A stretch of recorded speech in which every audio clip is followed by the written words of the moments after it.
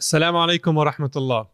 For many people, our Ramadan excitement is high at the beginning, low near the middle, and then high again toward the end. But the question is, where does that momentum leave us after Ramadan? And more importantly, if one of the signs of an accepted Ramadan is the continuation of some of our deeds after the month, what does that tell us about those of us who slow down after Ramadan? Is this dip inevitable? Or is there something we can do to stop it? Welcome to another episode of Double Take, a podcast by Yaqeen Institute about the questions and ideas around Islam and Muslims that give us pause.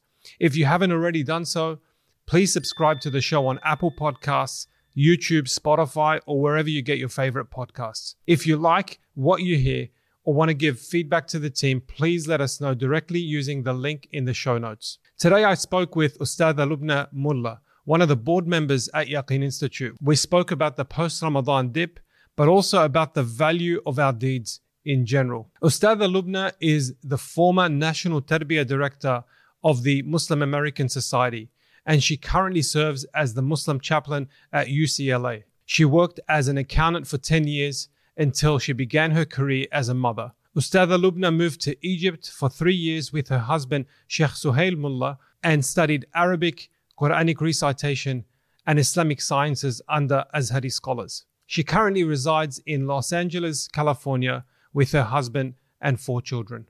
Enjoy the episode. Ustadha Lubna Mullah, assalamu alaikum and welcome to Double Take. Wa alaikum assalam wa rahmatullahi wa barakatuh. I can't believe it's taken this long to have you on the show. Alhamdulillah, inshallah, this is the first of many episodes. Inshallah, inshallah. I'm super happy to be here. Jazakallah khair. After we actually practice many rituals in our religion or many obligations in our religion, there's this sense of doubt whether or not this deed will be accepted. So for example, after we pray, we say astaghfirullah, and that's kind of our default position.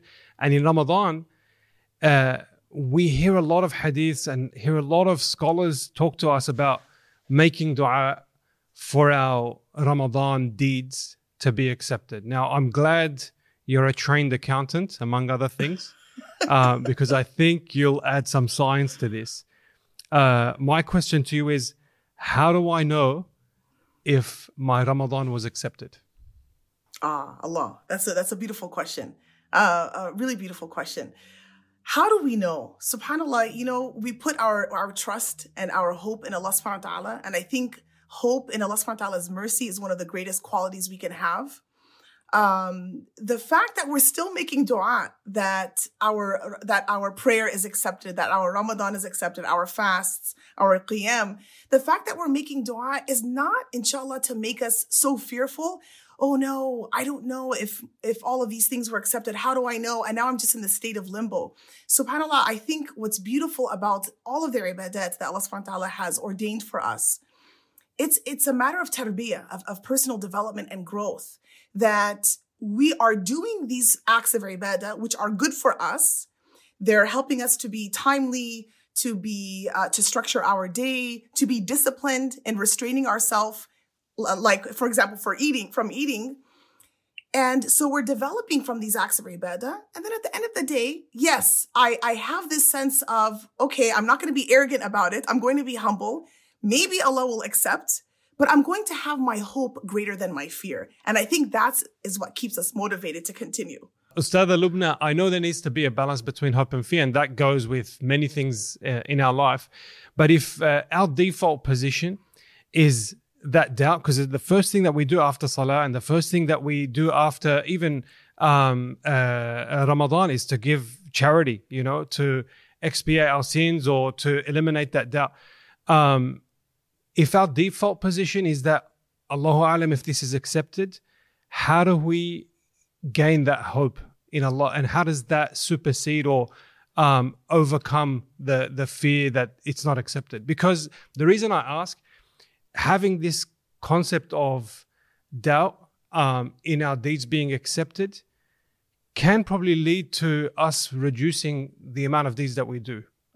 Or, it's it's an uncomfortable position to be in. So how do we dial up that hope in Allah subhanahu wa ta'ala accepting our deeds? Absolutely. Barakallah fiqh. It's a great point. If I don't even know it's accepted, what's the point of doing it all the time?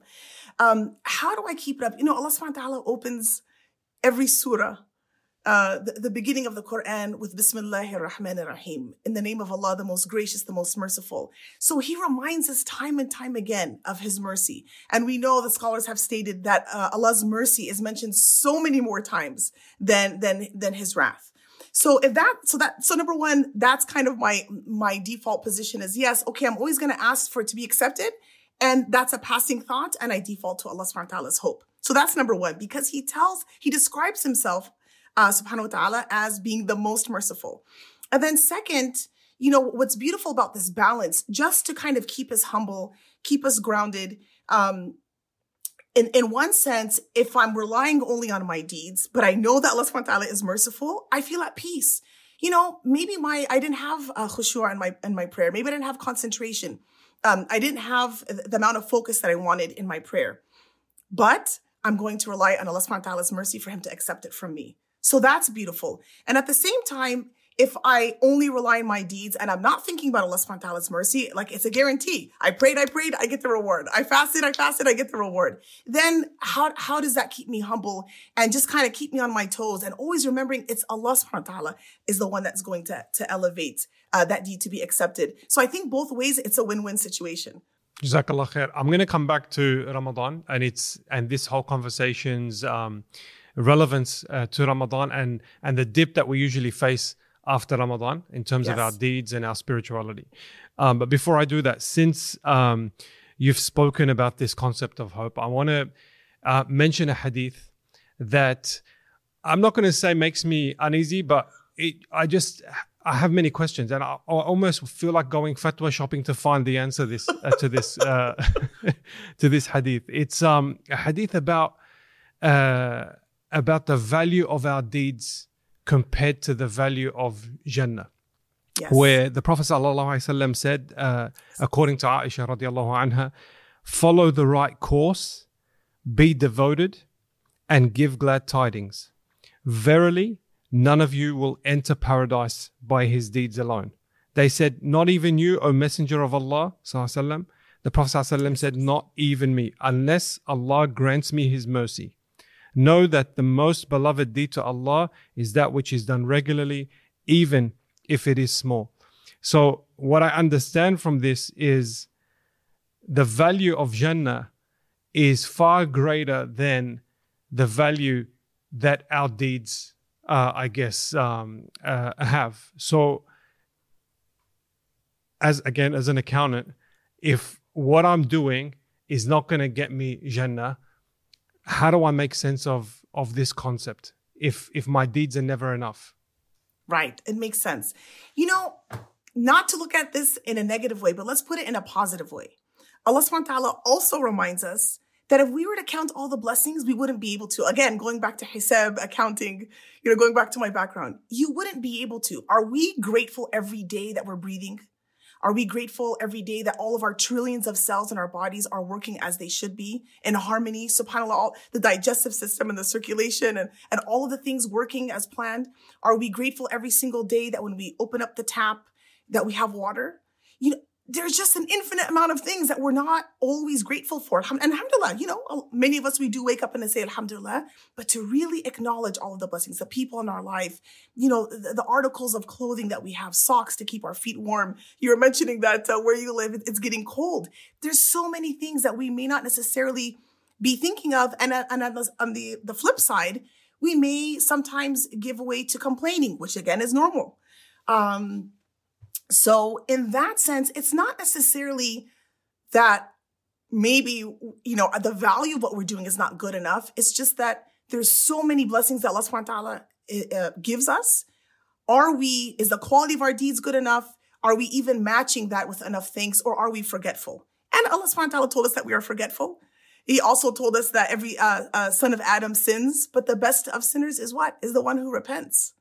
That's hadith. I apologize. That Prophet Muhammad ﷺ told us that every son of Adam is sins, but the best sinners are the ones who repent. So we have this acknowledgement of our nature, that we're not always going to be grateful, that maybe we're not going to do things always in the best way.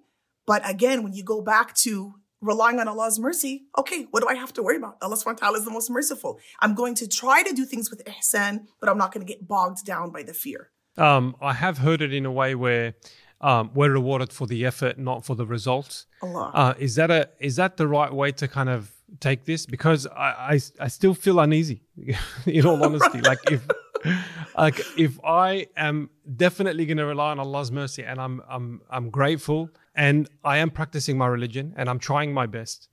And the other thing I'm doing is I'm trying my best with all the rituals that I know, and I'm learning new things on a regular basis.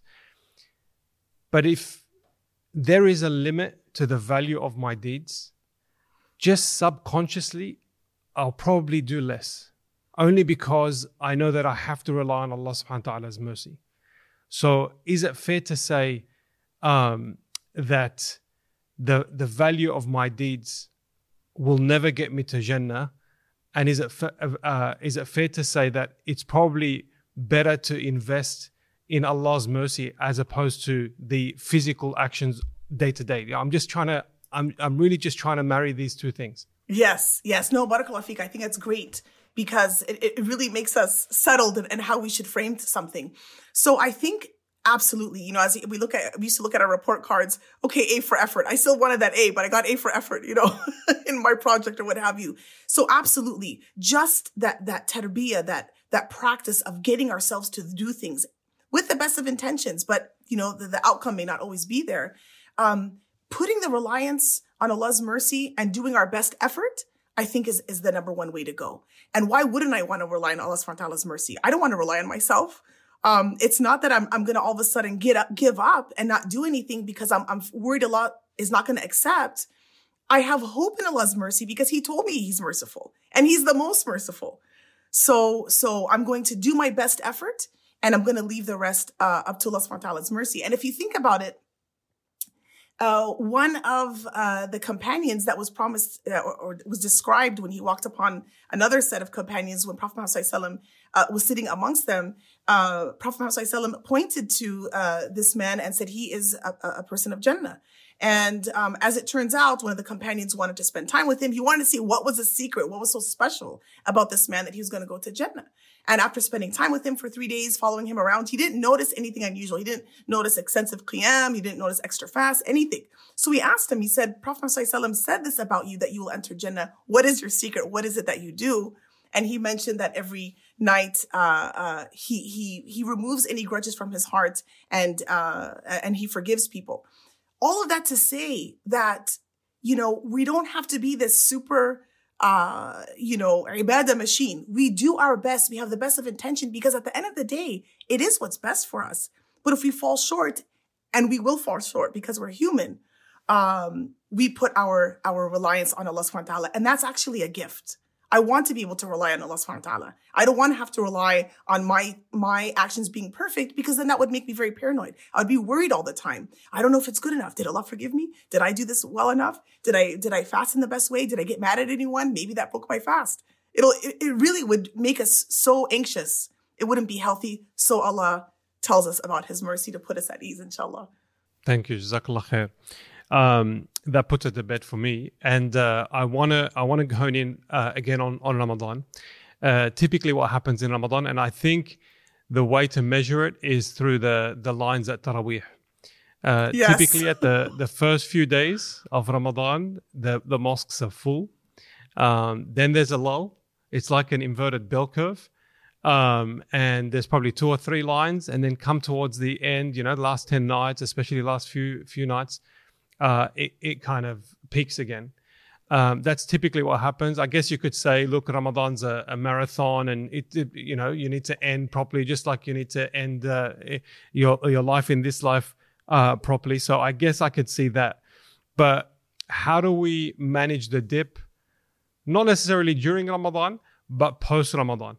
How do we ensure that the bell curve doesn't just drop into a cliff after Ramadan? Yeah. And that's a great point that you mentioned, because this dip is something we anticipate. We hear a lot of lectures and talks. How do we keep the momentum going? Sometimes we hear this talk before Ramadan so that we're kind of just wrapping our head around this whole scenario and trying to keep ourselves motivated. Oftentimes we hear it towards the end of Ramadan, and oftentimes this is the first program we'll watch. So it's an important issue. And part of it, again, yes, we should plan on keeping something that we've gained from Ramadan, like maybe praying tahajjud or maybe just increasing our fast throughout the year. Whatever it is, sometimes what happens when that drop happens, and it will drop, as human beings, again, you can't run a marathon all the time. And Ramadan is a beautiful marathon. You have all of this energy. Everybody's doing the same thing around you. They're fasting. You're in ibadah together, subhanAllah. So it's very motivating. You cannot recreate Ramadan outside of Ramadan. So to expect that and then to be disappointed and upset with yourself as if you're a bad person because you didn't keep up that same momentum, it's not natural. Allah subhanahu wa ta'ala created these seasons for us. You have this peak being Ramadan. Before that, you have Sha'ban, and then you have Rajab, and then Sha'ban. You're building up. You're revving up. You're getting yourself ready. You're thinking about Ramadan. It's amazing. And then you have this pinnacle. And then afterwards, of course, you have the Hijjah. So again, and you have Muharram. So you have these seasons, but just like you can't have summer all year long, you're not going to have spring all year long. You're not going to have Ramadan all year long. So while we yearn to keep some growth, and by the way, it may not necessarily be in the forms of classic ibadah like fasting and salah, but maybe it's going to be some type of spiritual growth that you've gained. Maybe you became more patient. Maybe you become more disciplined in something in your time, or maybe in helping around the house with your family, for your family. So looking at the gains in all aspects, I think, is important, and not beating ourselves up for the dip that is natural to happen because we're only human. And you cannot recreate Ramadan and keep it going all year long. So Ustada Lubna, if I was to ask for some practical tips regarding the dip, my issue is it's very, very hard to maintain the same level of intensity during Ramadan, yes, after Ramadan. I guess mainly because there are many elements that allow for that intensity to happen. So everyone around you is fasting, the mosques are full, shaitan is locked up. Yes. But we know from our religion that the best deeds are those that are small and consistent. So how do I maintain some level of consistency post Ramadan? That's great. I think making a plan of what maybe are 3 areas, for example, that you would like to increase and improve upon post-Ramadan. Making a plan. So let's say, for example, I want to read more Quran. I want to keep more consistent in my reading of Quran. Download an app that helps track, your progress. There's an app called Habit Share, for example, and you can share that with a friend. Every time you read your amount that you wanted to read for the day, your friend gets notified, and you can share it with a few of your friends. I don't remember the limit. But keeping a buddy system, I think, is one way to really help us be consistent. Planning is one, and keeping a buddy system. Same thing with fasting. It's nice to be able to say, either, kind of encourage your community once a month to do an iftar together. So, kind of pointing out a Monday or Thursday to fast, or maybe one of the 3 days or all 3 days in the middle of the month, the 13th, 14th, and 15th. To fast, doing that as a family, again, doing that maybe in your MSA or in your school. So creating a support system for your ibadat that you want to continue and improve upon, I think, is really helpful, inshallah. Jazakallah khair. I wanted to ask you something off the cuff, if you don't mind. Of course. Your ideal Ramadan beyond the ibadah, because I know that ibadah is part and parcel. So we all have intention to read the Quran, we have intention to pray the night prayers, and obviously fast properly during the day. But is there anything in your circle that your network, maybe on Habit Share, enjoy doing that others can benefit from? What's an ideal Ramadan beyond the ibadah that will increase Allah subhanahu wa ta'ala's mercy? Like I'd love to hear some of those experiences. Yeah, Jazakumullah khairan. So far, it hasn't been anything, to be honest, that I've shared with others or that I've created this support for. But 2 in particular that I really try to work on during Ramadan, and I find it to be really very empowering. One is to be patient more, especially when we're hungry, especially when we're, for me at least, getting that end of the day headache that comes, it just creeps upon. Being patient with other people's maybe impatient. Some of us have younger children, they're fasting, they want to fast, but they're still not in control of themselves. So being patient, with our elders, with the young ones, subhanAllah, and just not letting ourselves get angry, I think is really important. So these are like matters of the heart. And the other, again, is just thinking the best of people, trying not even for a second, because we have shaitan locked up, but we have our own, we have our own, I don't want to say demons, but we have our own waswasa that comes from our thinking, our negative thinking. So just always trying to think the best of people, not looking down on anyone. And so inevitably it'll come up a little, and I just trying to reframe things that Allah subhanahu wa ta'ala knows what's in people's hearts. We never know what people's situations are. So those matters of the heart, I think, are so important to practice in Ramadan, so that when we come out of it, it's something, inshallah, that we can actually grow from and be a level up and kind of continue, and hopefully to always improve upon, inshallah. Thank you.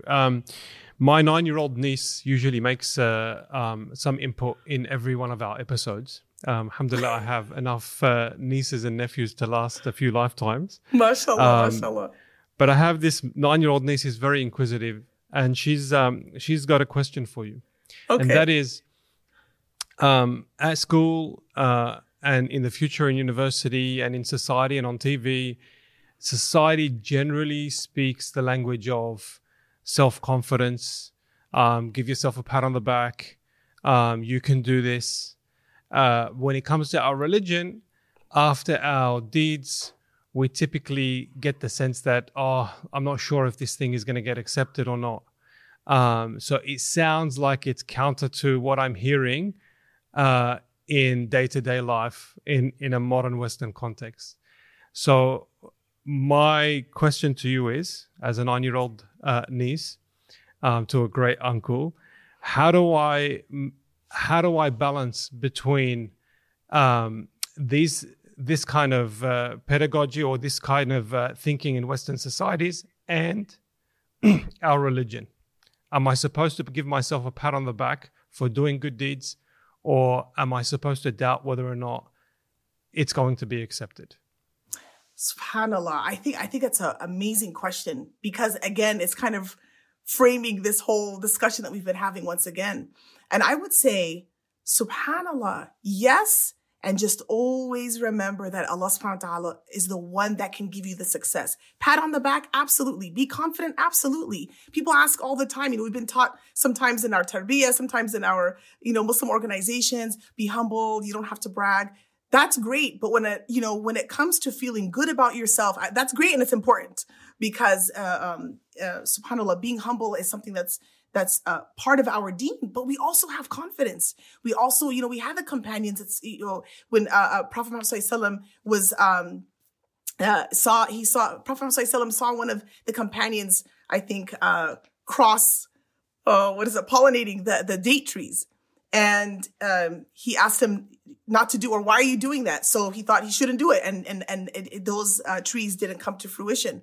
And then I think that companion asked Prophet Muhammad ﷺ, was that a commandment, or are you just asking me? And he told, no, I was just asking, So subhanAllah, we have to be confident in ourselves. We should be proud of the work we do, but know that Allah subhanahu wa ta'ala is the one that grants us that success, that gave us the ability, afforded us the time, afforded us the health to be able to do those things. So again, it's that balance. Be proud of what you do. Speak up. You're applying for a job. Have your brag sheet. Your resume is bragging about your accomplishments. So we should always, in my opinion, lean towards being proud with that added humility, knowing that Allah subhanahu wa ta'ala is the one that facilitated all of this. And if Allah subhanahu wa ta'ala didn't want for any of this to happen, it wouldn't happen. It's just that we, tie our camel and leave the rest to Allah subhanahu wa ta'ala. I think in a nutshell, we lean towards self-confidence, being proud of what we're doing, and knowing that Allah subhanahu wa ta'ala, through his mercy, is the one that's going to grant us the success, not only in this life, but in the hereafter, inshallah. Jazakallah khair, and may Allah accept our Ramadan and all of the deeds during Ramadan. Thank you so much for that, Ustadha Lubna. We're going to change gears now and ask you a couple of rapid fire questions. You've got 5 seconds to answer each one. And the first one, I kind of already know the answer, but I'll ask it anyway. Okay. I'm asking, so your favorite qari of the Quran. You lived in Egypt, so that's why I think I know who it is. Oh, you said favorite qari? Okay. Favorite qari, favorite reciter of the Quran. Yes. Abdul Basit, for sure. Okay. I grew up listening to it and being intrigued by it. SubhanAllah, every time I would go and I was so little, that's just classic what you heard everywhere. Yeah, subhanAllah. He's a storyteller. You know, even when he's reciting the same verses any other reciter's reciting, he just takes it to another level. SubhanAllah, amazing. The last book that you were reading? The last book, The Brain Inflamed. I like to read a lot of health books, and that's one of them. It talks about anxiety and depression as it relates to health and that inflammation of the brain. So that's the last book I read. Can you give me like a cheat sheet summary? Super, super amazing. And again, gives us a lot of hope about mental health, that the body, when it's inflamed, due to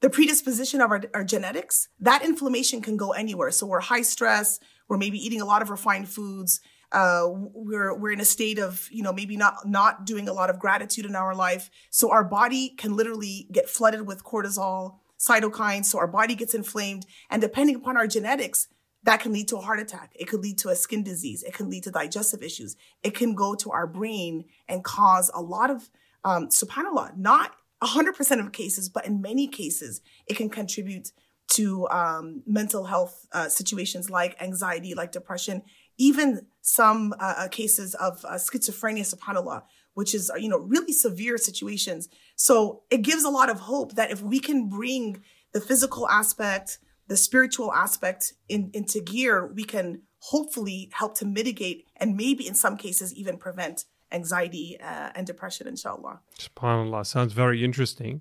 The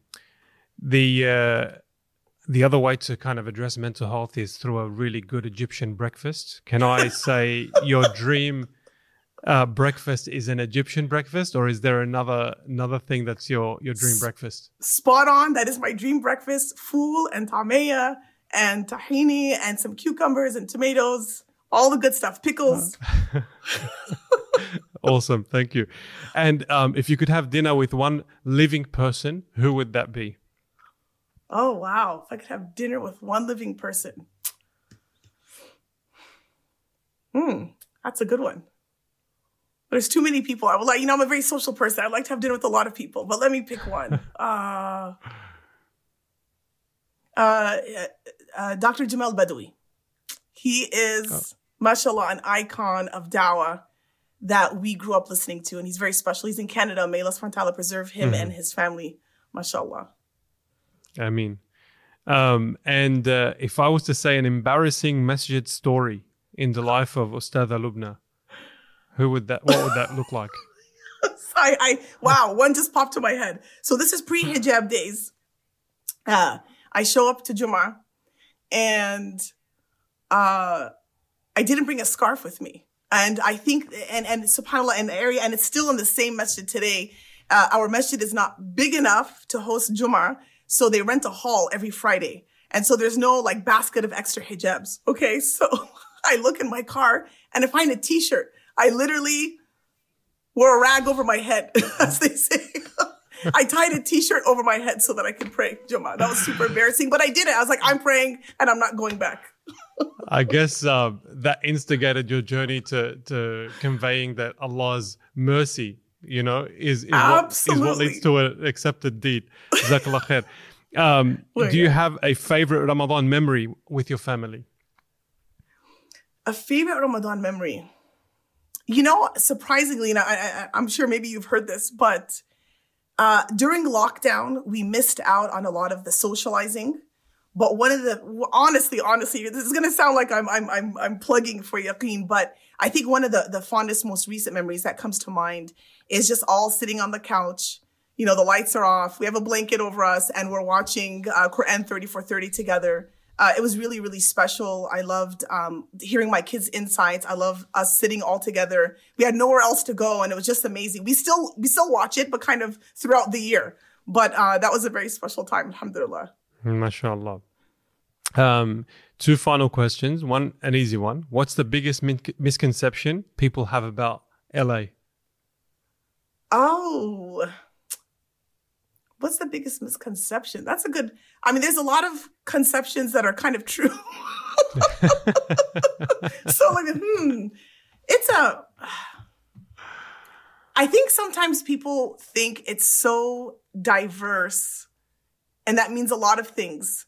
It's so diverse and maybe really out there, so to speak, that there's kind of no place to raise a family or, you know, you can't really have a thriving Muslim community. But I think it really lends itself to a lot of beautiful Muslim communities. You know, the temptation is to go to the beach, to go out there. And we do, alhamdulillah, we pick our times of the day to go. But the Muslim community, I think, is amazing. It's very welcoming. You know, we have our issues like anyone else, but alhamdulillah, I think the diversity kind of really makes our communities very special, mashallah. MashaAllah. One final question. If you had unlimited resources to put together the ultimate service for Muslim parents and communities, oh yes, what would it be? I know right away. A Muslim Sesame Street. Tell me more. Coming in a few years, I hope. You know, subhanAllah, I grew up on Sesame Street, and it's always been my dream to be part of something to revive that. It was so creative. It was so special. Watching it for many years, and just recently I was on a trip and I was watching a documentary on it. I was so inspired. I was like, this is something that was really revolutionary for the time. It's still very special today. All the reruns. And I think it's something that we can take based off of that idea and do something even more special, incorporating Quran, hadith, character. You know, Sesame Street already had character, alhamdulillah, but just kind of adding more elements to it. It can be something really powerful, inshallah. Inshallah. I look forward to it. And inshallah, it's done before my kids grow up. So looking forward to seeing it come to fruition. Jazakallah khair, Ustadha Lubna. This is the first of many episodes. We'll have you on Double Take for sure, inshallah, ya Rab. Inshallah. Jazakallah khair for having me. Thank you. Wa yakum. Thank you.